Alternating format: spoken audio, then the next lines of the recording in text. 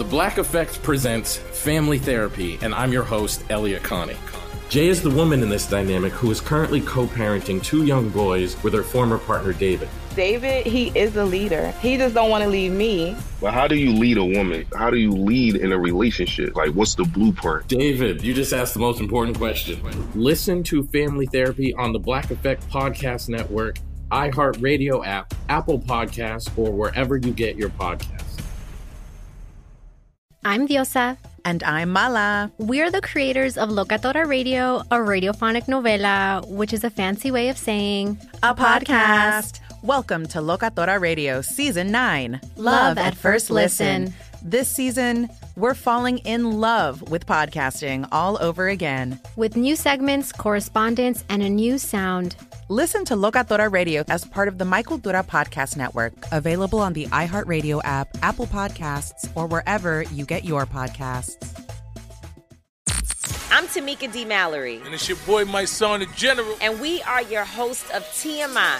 And catch us every Wednesday on the Black Effect Network, breaking down social and civil rights issues, pop culture, and politics in hopes of pushing our culture forward to make the world a better place for generations to come. Listen to TMI on the Black Effect Podcast Network, iHeartRadio app, Apple Podcasts, or wherever you get your podcasts. That's right.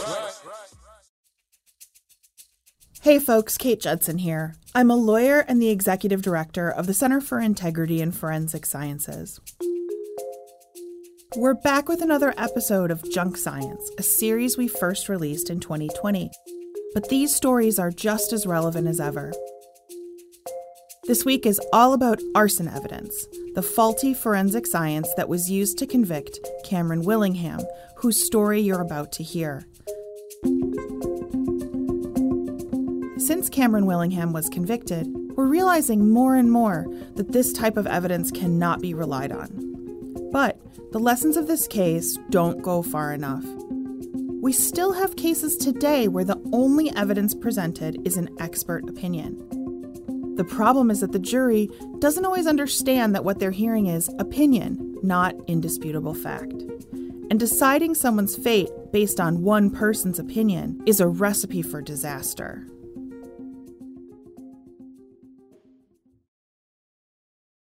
It's December 23rd.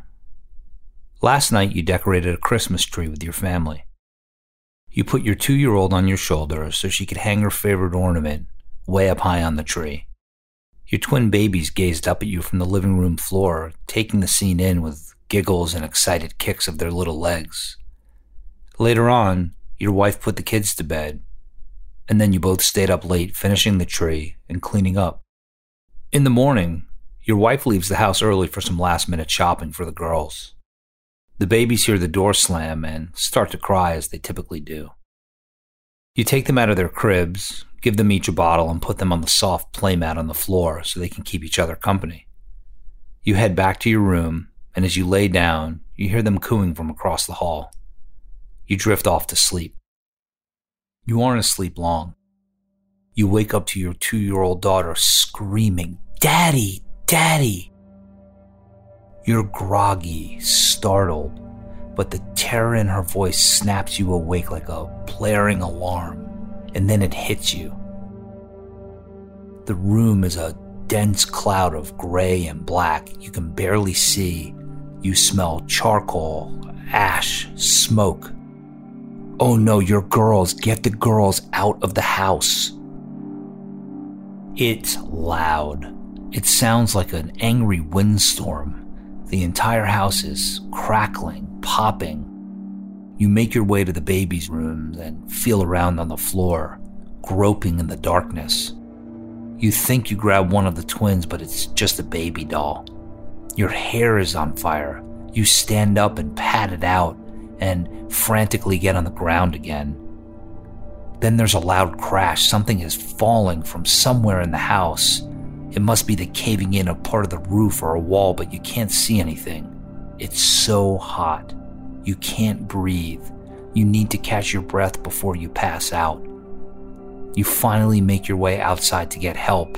You'll come back for them. You see your neighbor on her front lawn and scream for her to call the fire department.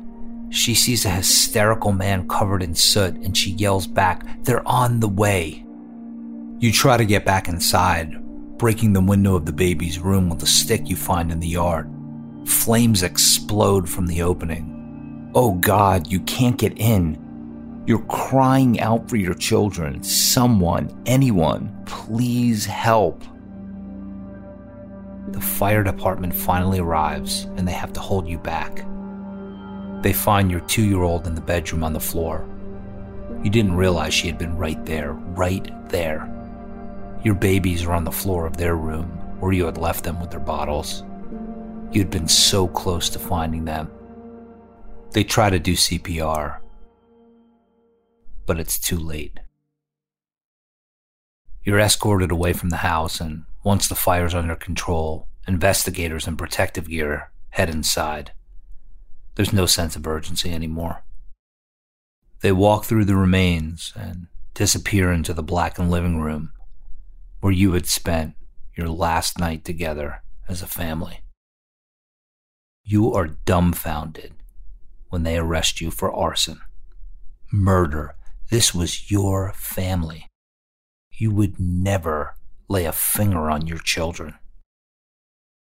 At your trial, the prosecutors call expert witnesses who tell the jury that the proven science of fire tells the story of how you committed this crime. You poured lighter fluid, which they refer to as an accelerant, under your baby's beds, in the hallway, by the front door. The burn marks seared into the floor indicate where that lighter fluid was puddled on the carpet. They say, there's no way you tried to save your girls. If you had, your feet would have been burned. Drip stains prove that you poured accelerant up and down the hallway. The melted metal door frame, the shattered glass, it all proves the fire was so unnaturally hot that it produced temperatures that could only have been created by chemicals that you intentionally poured all over your home. And your motive? Prosecutors argued this. You love heavy metal music, and that indicates that you have a dark side. You have posters on the walls of your home, one of which depicts a grim reaper. That proves you're obsessed with death. You have a tattoo of a skull and snake on your arm. That indicates that you're a violent person. You have psychiatric problems, perhaps a demonic disposition. You couldn't afford to hire a lawyer, so the court appointed you an attorney.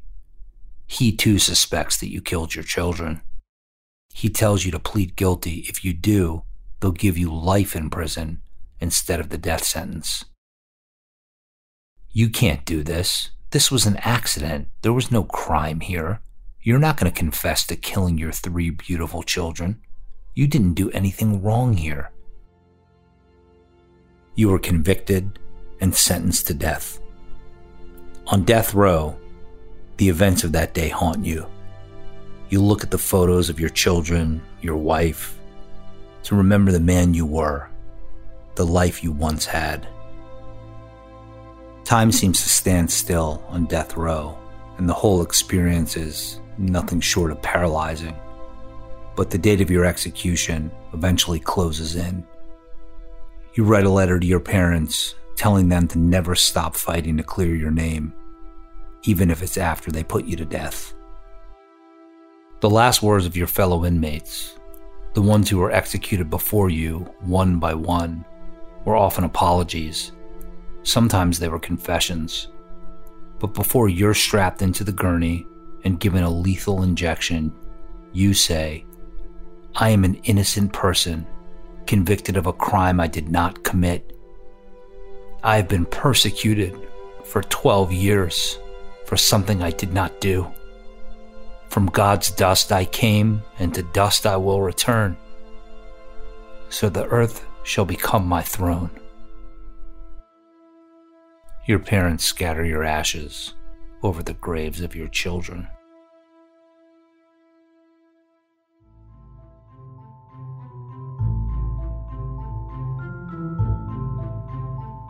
The story you just heard is based on the wrongful conviction of Cameron Todd Willingham, who was wrongfully convicted, and executed in 2004.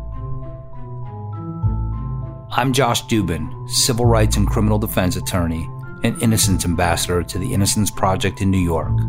Today, on Wrongful Conviction Junk Science, we examine arson evidence.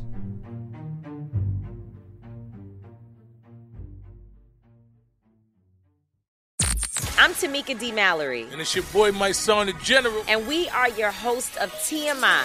New year, new name, new energy, but same old us. And catch us every Wednesday on the Black Effect Network, breaking down social and civil rights issues, pop culture, and politics in hopes of pushing our culture forward to make the world a better place for generations to come. But that's not all. We will also have special guests to add their thoughts on the topics, as well as break down different political issues with local activists in their community. If you like to be informed and to expand your thoughts, listen to TMI on the Black Effect Podcast Network, iHeartRadio app, Apple Podcasts, or wherever you get your podcasts. That's right. Hey, everybody. Welcome to Across Generations, where the voices of Black women unite in powerful conversations. I'm your host, Tiffany Cross. I want you all to join me and be a part of sisterhood, friendship, wisdom, and laughter. In every episode, we gather a seasoned elder. But even with a child, there's no such thing as the wrong thing if you love them. Myself, as the middle generation. I don't feel like I have to get married at this big age in life, but it is a desire I have and something that I've navigated in dating. And a vibrant young soul for engaging intergenerational conversations. I'm very jealous of your generation that didn't have to deal with Instagram and Tinder. This is Across Generations, where Black women's voices unite, and together, you know how we do, we create magic. Listen to Across Generations podcast on the iHeartRadio app, Apple Podcasts, or wherever you get your podcasts. The Therapy for Black Girls podcast is an NAACP and Webby Award-winning podcast dedicated to all things mental health, personal development, and all of the small decisions we can make to become the best possible versions of ourselves. Here, we have the conversations that help Black women decipher how their past inform who they are today and use that information to decide who they want to be moving forward. We chat about things like how to establish routines that center self-care, what burnout looks and feels like, and defining what aspects of our lives are making us happy and what parts are holding us back. I'm your host, Dr. Joy Harden Bradford, a licensed psychologist in Atlanta, Georgia, and I can't wait for you to join the conversation every Wednesday. Listen to the Therapy for Black Girls podcast on the iHeartRadio app, Apple Podcasts, or wherever you get your podcasts. Take good care, and we'll see you there.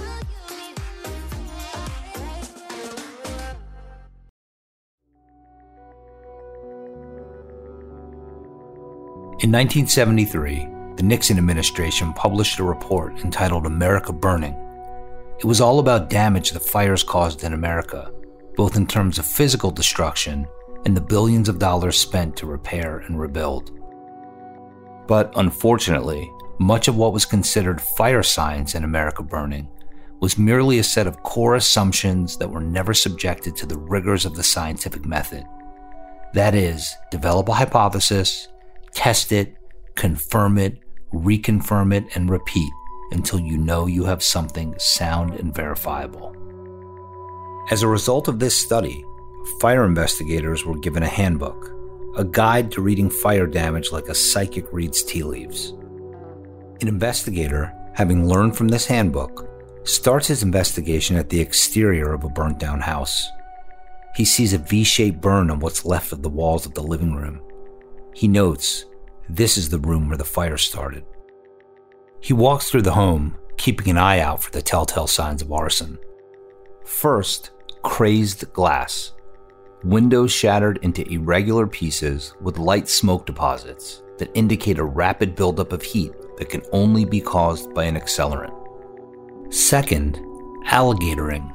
Large, shiny blisters on burnt wood. Fast, hot fires produced by accelerants create this pattern. Third, puddle formations and burns that look like drip trails. These are caused by the spreading of accelerant like gasoline or paint thinner throughout a house before it is intentionally set on fire. The investigator checks all of these signs off the list. He knows this must be arson.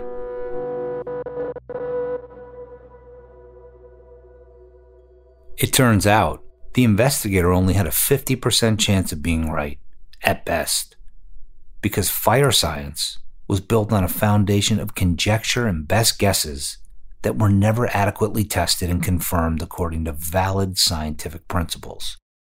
What experts and prosecutors had been telling juries for decades about how you can definitively determine that a fire was intentionally set was completely wrong.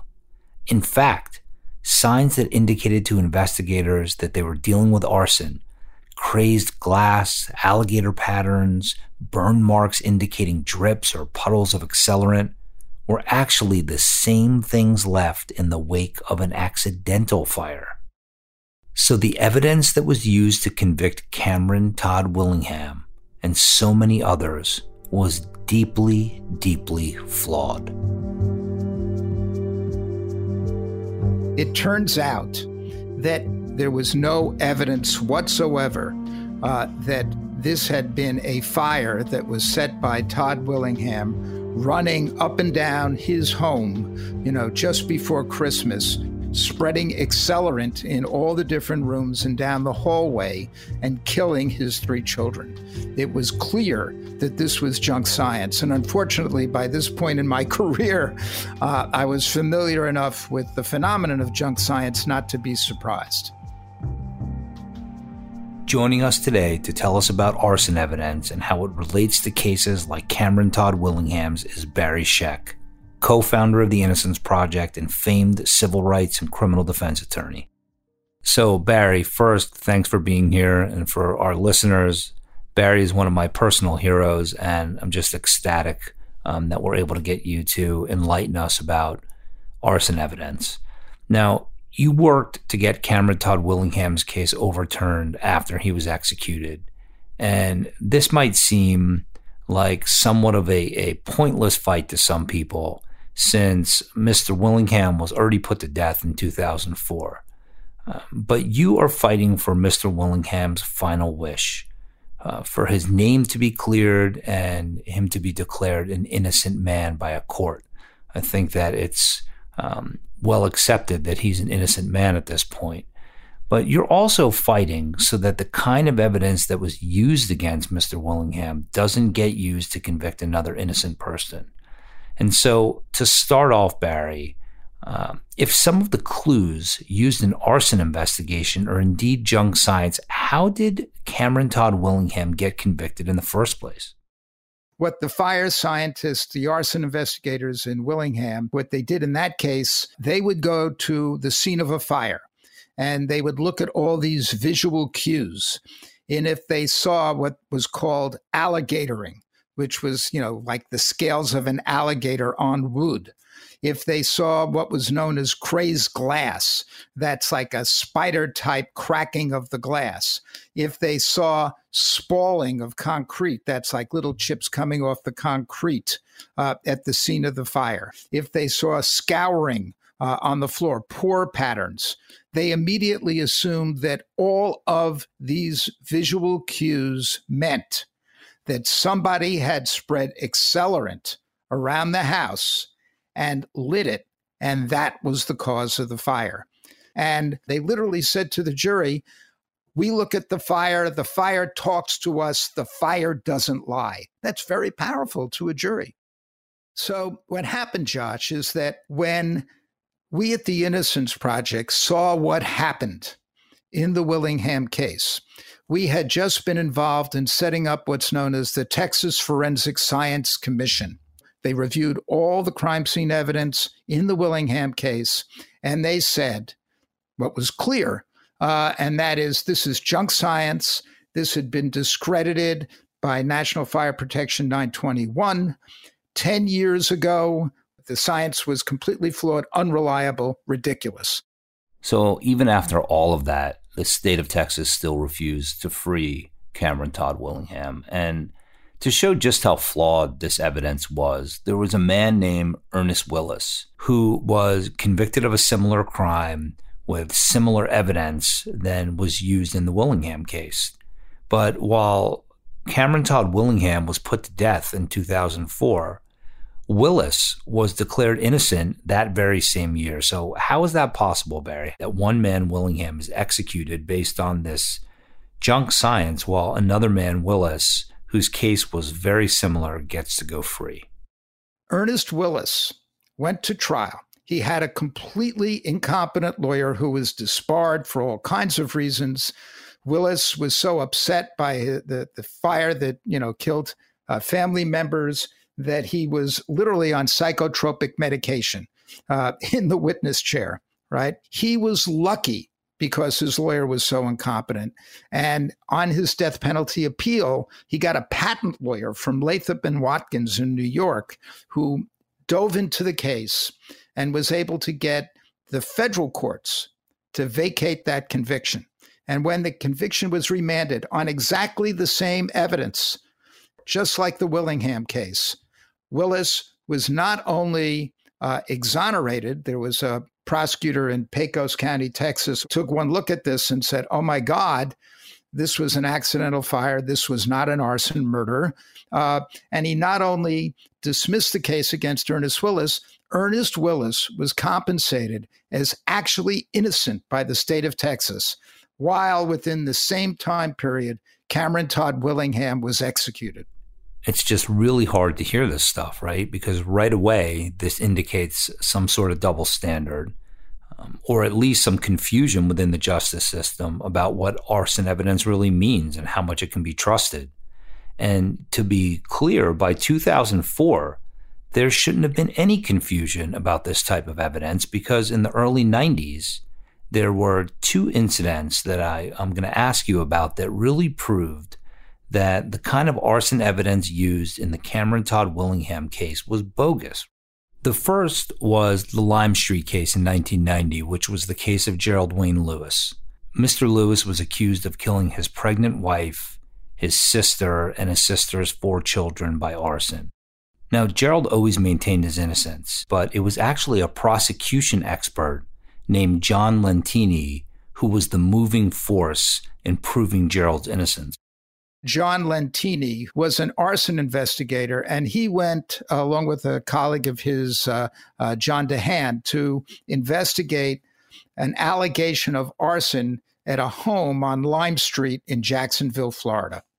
And they examined the crime scene, and they were all ready by their own admission to make a recommendation that it was an intentional arson. But they realized that right next to the house that burned down was another house that was abandoned, but it was the same construction.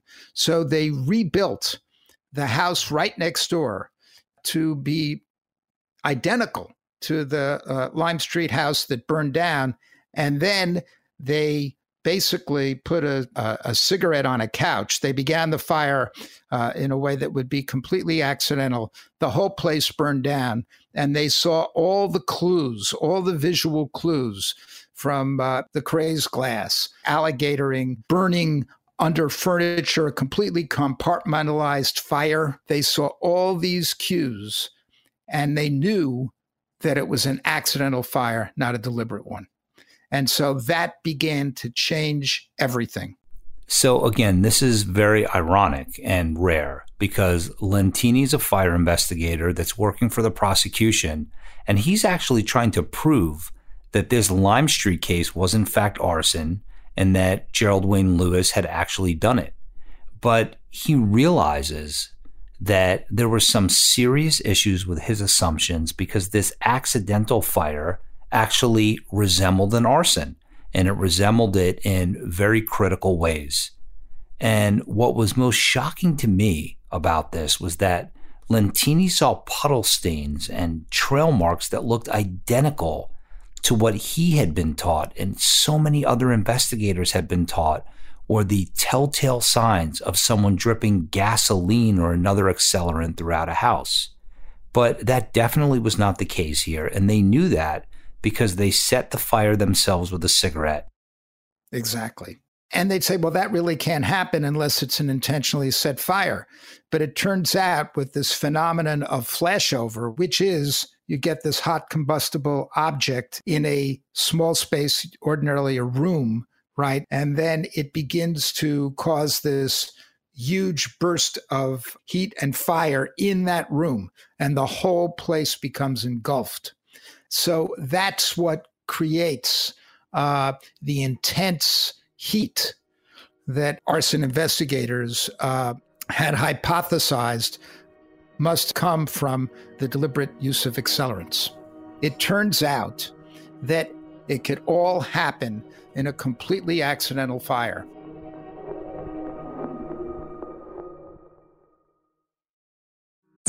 I'm Tamika D. Mallory. And it's your boy, my son, the General. And we are your hosts of TMI. New year, new name, new energy, but same old us. Oh, yeah. And catch us every Wednesday on the Black Effect Network, breaking down social and civil rights issues, pop culture, and politics in hopes of pushing our culture forward to make the world a better place for generations to come. But that's not all. We will also have special guests to add their thoughts on the topics, as well as break down different political issues with local activists in their community. If you like to be informed and to expand your thoughts, listen to TMI on the Black Effect Podcast Network, iHeartRadio app, Apple Podcasts, or wherever you get your podcasts. That's right. Hey, everybody. Welcome to Across Generations, where the voices of Black women unite in powerful conversations. I'm your host, Tiffany Cross.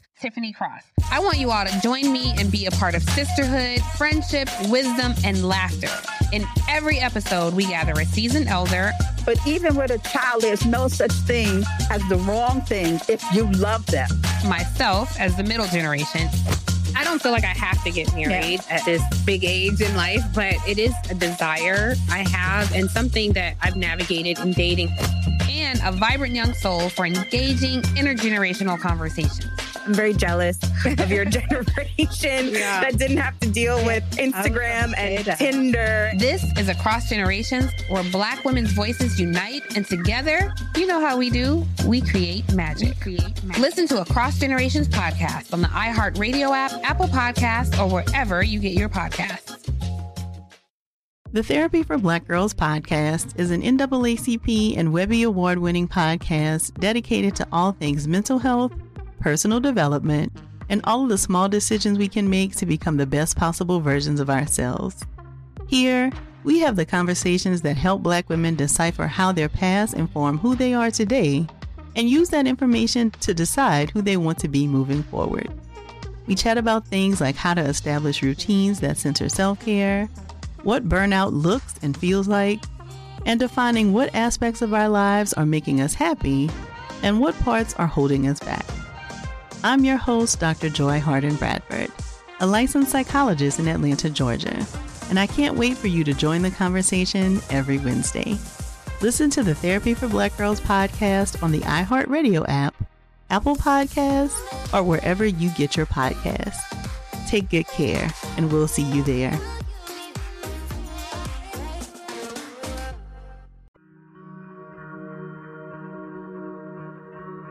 So Lentini, the investigator, realizes that accidental fires can look just like arson. And he does something that is actually quite remarkable, but it shouldn't be. Because whether you're working for the prosecution or the defense, when the science tells you something, you should not have a bias in its application, right? He doesn't say, oh, this is just some weird coincidence. I'm going to keep working for prosecutors to convict people in arson cases based on this evidence that I now know is clearly faulty. It's wrong. Instead, he's pretty shocked, appalled by what he sees, and he feels like he's been misled by this evidence for years, right? And he gets an opportunity to examine a bunch more accidental fires and make sure that his findings in the Lime Street case were consistent with other accidental fires. I don't know if people remember, but these homes in the hills in Oakland, California, began to burn down, in what was plainly a series of accidental fires. And after all these homes were burned down, the fire scientists went out and examined each and every one of them, and they realized once again, here were plainly accidental fires, but all these visual cues that arson experts had been relying on demonstrated that it was an accident. It was not an intentionally set fire. So take just the crazed glass. That's a simple thing to understand. You look at the glass, it's sort of spider glass, and that's supposedly an indication of suddenly intense heat that comes from, an accelerant-induced fire. In fact, you found crazed glass all over in Oakland, in the Lime Street fire, because crazed glass happens when people come to put out the fire and they put cold water on it and the glass cracks. That's how you get crazed glass. So these arson investigators have been testifying for years and years that the reason you see crazed glass, and it's no pun intended, it's actually a crazy notion that they're testifying to one thing and it turns out to be the exact opposite. All right, so crazed glass was caused by the cooling of the glass when they're putting the fire out. What were some other things they were wrong about? They would say, we're looking at mattress springs in a bed or something, and they're melted. That can only happen if it's an intentionally set fire. But when they went to the hills of Oakland and looked at these homes, they saw the same thing. And the same thing at the Lime Street fire. I mean, you would think that would be the end of people trying to use this kind of junk science, this kind of false evidence, but that isn't the case. What is really upsetting is that you see over the next few decades, nonetheless, lots of people who were convicted because they never did scientific validation in the first place. You actually have to conduct experiments, you have to have hypotheses, and you have to prove that they're true. Instead of just having, sort of law enforcement people in lab coats, so to speak, or people that have expertise by way of quote unquote experience, going to crime scenes and looking at fire scenes and really coming up with their own hypotheses that were never demonstrated to be true by science. That's what's so shocking about this whole area. In other words, if you believe all these different visual cues demonstrate that an accelerant has been used, you should do experiments to prove the point. Now, Barry, this isn't the case where these investigators were out to harm people. This is just how they were trained. I have some sympathy for a whole group of people who had, many of them just high school graduates, who were trained in arson investigation to believe all these different visual cues were a sign of the use of an accelerant in an intentionally set fire. That was never empirically demonstrated, and yet they were doing it. And that's how they made a living. That's true. And they thought that they had expertise. It's imagine how horrendous it is to believe as a prosecutor or as a so-called, arson investigator that you were wrong and you destroyed people's lives. People don't get up in the morning and say, let's do that, right? But it happens, and it's very hard to admit to it. All right, so why do you think it is that, generations of experts have all been proven to be wrong?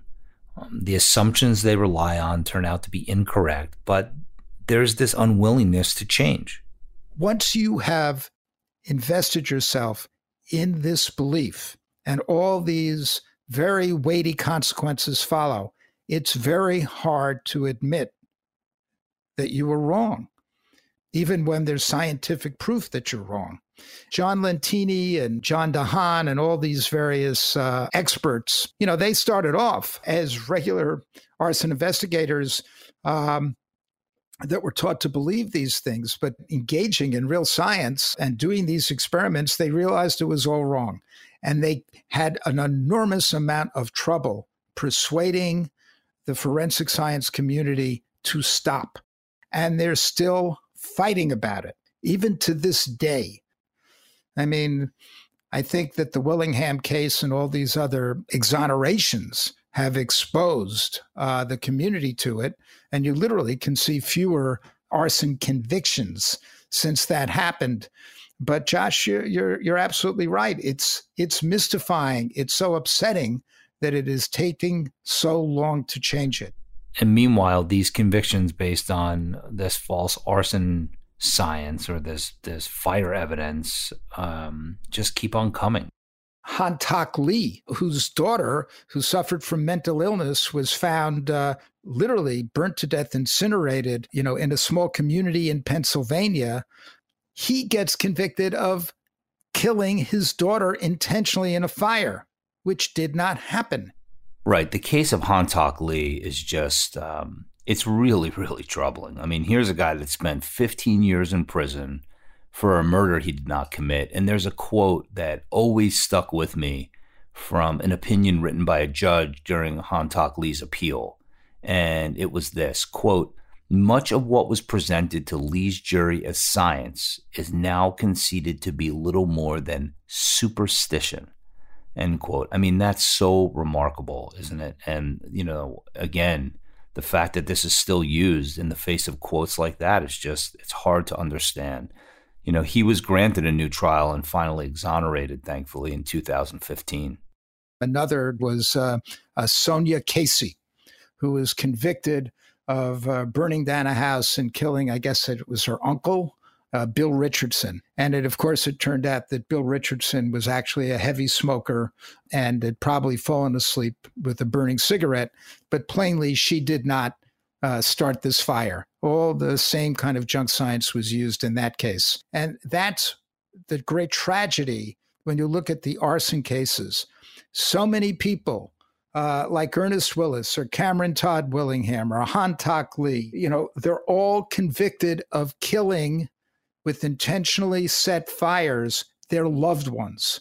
That to me is, the horrible, horrible irony of these junk science cases. Now, for our listeners, I know Barry, 20 years. And I've seen you get emotional before and passionate about a lot of cases. But I want to go back to the Cameron Todd Willingham case for a moment, because it seems to me that this is one that really stuck with you. And it seems to me like one of the 2 or 3 cases that has really haunted you in all your innocence work. How can it not haunt you? It should haunt everyone in this country. I mean, this is a case that ought to change the way the people look at capital punishment and forensic science. I think, we've made a lot of progress, but we still haven't corrected the biggest injustice of all, and that is the wrongful execution of Cameron Todd Willingham. You see the suffering up to the very, very end and the execution of an innocent man. How could it not haunt you? There's so much importance attached with the state finally admitting that it was wrong and that an innocent person is executed. And that will happen in Texas. It will.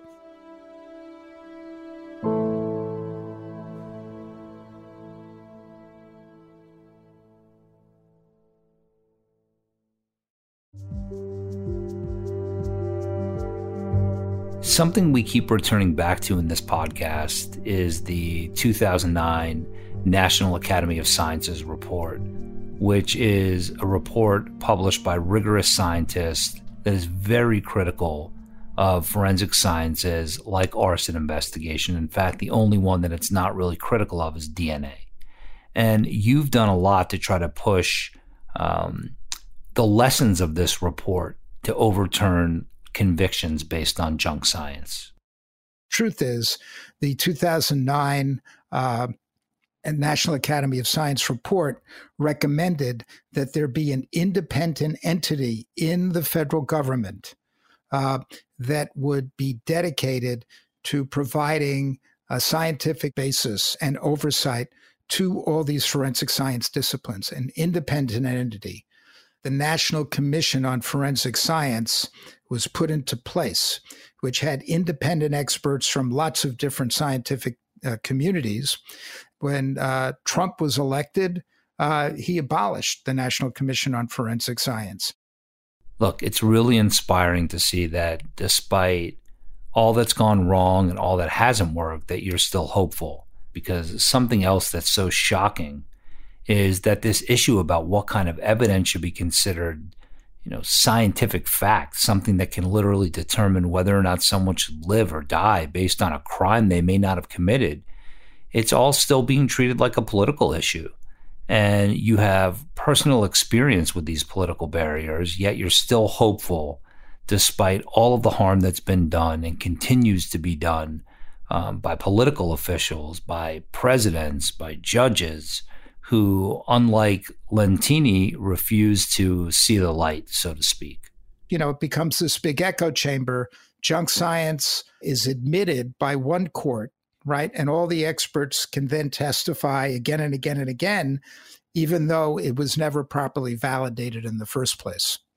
And we've had a lot of that, and judges really have to be rigorous on dealing with it. And the problem with judges is that we all went to law school and not medical school. The judges really do have to be better in terms of getting into the nuts and bolts of the science. It's intimidating to them just as it's intimidating to a lot of lawyers. You might be listening to this wondering what you can do to help. I want every listener to consider that even those who are wrongly convicted and are lucky enough to be released from prison, their lives are just never the same. Let's take the example of Sonia Casey. She's the woman Barry Scheck mentioned who was accused of murdering her uncle by arson. We know that Miss Casey was innocent because, amongst other evidence, it was later found during the autopsy of her uncle that he most likely died from a heart attack. There was no soot in his lungs, which would have been there if he had in fact died in the fire. Instead, there was fluid in his lungs, so the evidence supported the conclusion that he was dead before the fire had even spread. Nevertheless, Casey was sentenced to 99 years in prison. Sonia Casey was eventually exonerated, but the stain of her wrongful conviction meant that on every job application or when she would try to rent an apartment, she would either have to check a box saying that she had been convicted of a crime, or it would be revealed on a background check. That made it nearly impossible for her to find work or a place to live. So if you own a business, or you're a landlord, or you're just in a position to either approve or reject someone for work or a place to live, and someone checks the box that they have previously been convicted of a crime, please talk to them. Learn about the circumstances of their arrest, the accusations against them, who they are now as a human being. Perhaps you'll find that they were the victim, yes, the victim of a wrongful conviction. Or maybe it's just that they've done something in their past and are no longer that person. The great civil rights attorney Bryan Stevenson said it best. Each one of us is more than the worst thing we've ever done. The true measure of our character is how we treat the poor, the disfavored, the accused, the incarcerated, and the condemned. I think we can all learn something from that.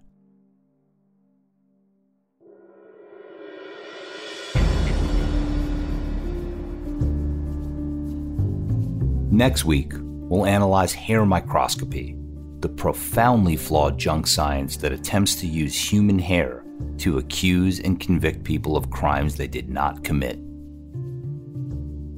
Wrongful Conviction Junk Science is a production of Lava for Good Podcasts in association with Signal Company No. 1. Thanks to our executive producer, Jason Flom, and the team at Signal Company No. 1, executive producer Kevin Wardis, and senior producers Kara Kornhaber and Britt Spangler. Our music was composed by Jay Ralph. You can follow me on Instagram at Dubin.Josh. Follow the Wrongful Conviction Podcast on Facebook and on Instagram at Wrongful Conviction, and on Twitter at Wrong Conviction.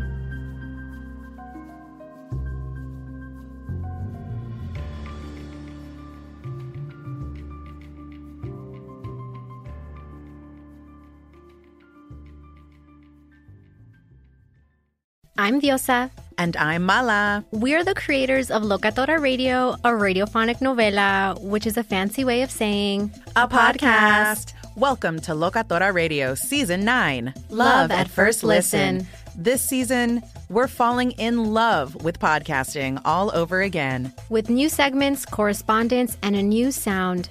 Listen to Locatora Radio as part of the Michael Dura Podcast Network, available on the iHeartRadio app, Apple Podcasts, or wherever you get your podcasts. I'm Tamika D. Mallory. And it's your boy, my son, the General. And we are your hosts of TMI.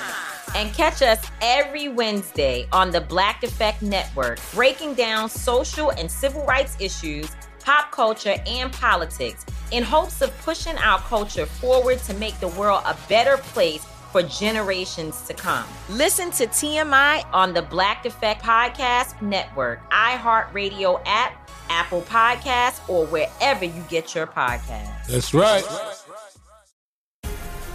The Black Effect presents Family Therapy, and I'm your host, Elliot Connie. Jay is the woman in this dynamic who is currently co-parenting two young boys with her former partner, David. David, he is a leader. He just don't want to leave me. But how do you lead a woman? How do you lead in a relationship? Like, what's the blueprint? David, you just asked the most important question. Listen to Family Therapy on the Black Effect Podcast Network, iHeartRadio app, Apple Podcasts, or wherever you get your podcasts.